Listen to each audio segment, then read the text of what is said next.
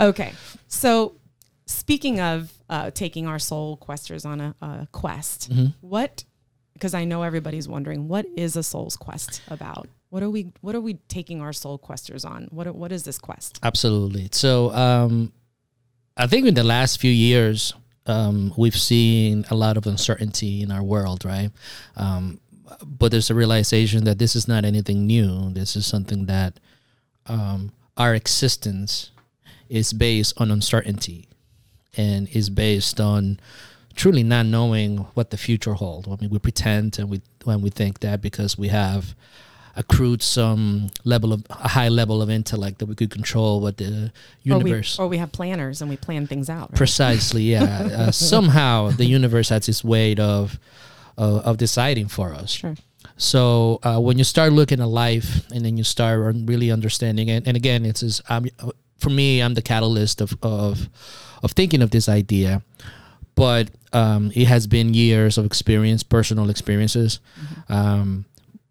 But the things that we're going to be talking about is not only about my life, but it's about people that have come before us. Sure. People that we've learned from in the past, both writers and artists and things of that nature. But most importantly, the people that are really close to us that kind of like shaped our lives. So when I start thinking about a quest, and now that I'm getting older, I take a look back and it almost feels like my life had a path.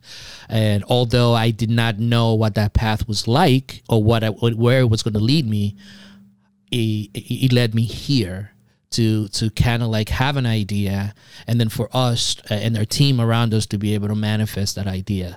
And I think that most of our lives and most people's lives developed that way, but we seldom get into a time to really reflect and think about it. So our soul's quest is really meant for that. It's really meant for us to reflect on our lives, look at the good things and the bad things, and understand that those moments were formative moments for us to move forward.